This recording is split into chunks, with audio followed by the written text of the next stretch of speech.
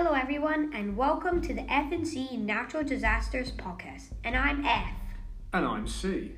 Today we are going to talk about earthquakes and tsunamis. And in particular, the Indian Ocean earthquake and tsunami of 2004.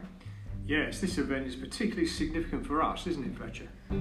It certainly is, Chris, as we have lived in Phuket from 2016 to 2020, and I visited the Tsunami Museum in Khao Lak with my school, UWC Thailand. I remember the impact it had on you, Fletch. But first, there was something you wanted to mention from last week's podcast, wasn't there? On volcanoes. That's right, Chris. I wanted to mention the St. Vincent, I think, isn't it? Volcano in the Caribbean, which erupted on Friday and has forced 16,000 people to evacuate. Yeah, I hear today that there has been another explosion, so let's hope all our listeners in St. Vincent are safe and continue to remain so. Definitely, Chris. Now, what were you doing on Boxing Day, 26 December 2004?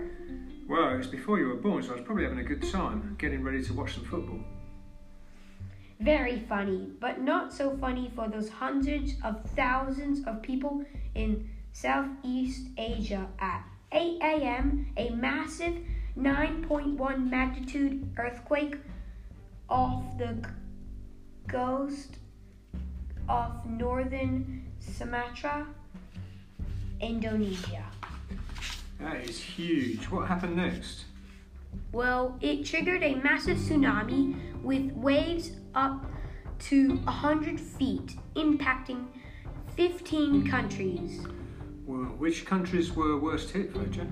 Indonesia and Sri Lanka, each on opposite sides of the Indian Ocean, nearly 400 kilometers apart.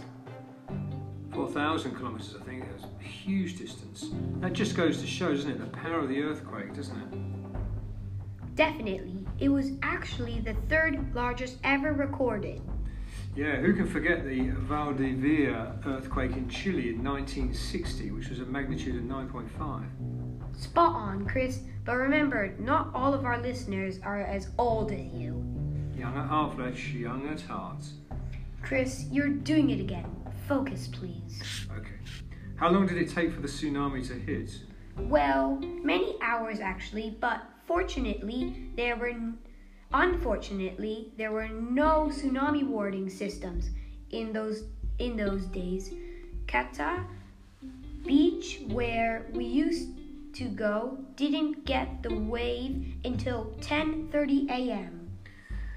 Today, let's just focus on Thailand, but appreciate that many more people were killed in Indonesia and Sri Lanka. What I remember the most was the Navy boat, which was stranded almost 2 kilometers inland. Yeah, that was amazing. And in addition, of course, approximately 8,000 people were killed in Thailand, and many lost their homes and businesses. Yes, Khao Lak was particularly badly affected with 5,000 killed. How could people have known that the tsunami was coming? Well, the telltale sign is the water receding before the wave comes. Unfortunately, many people did not know what this meant, and many wandered onto the beach to see the water going out. So much. Then they were taken by surprise by the wave. And of course, then the huge devastation that followed. What is remarkable, though, is how quickly people got back to rebuild their lives. Do you remember that restaurant in Phuket that was built entirely from wood washed ashore by the wave? Yes, I do. Knock and Joe's, that's right. สวัสดีครับ to my friends in Thailand, Ashley, Elka, Paige, and Kyra, because that is the end of our third 3 of Natural Disasters with FNC. Hold your horses. We forgot the joke. What do snowmen eat for breakfast? I don't know, Fletch. What do snowmen eat for breakfast?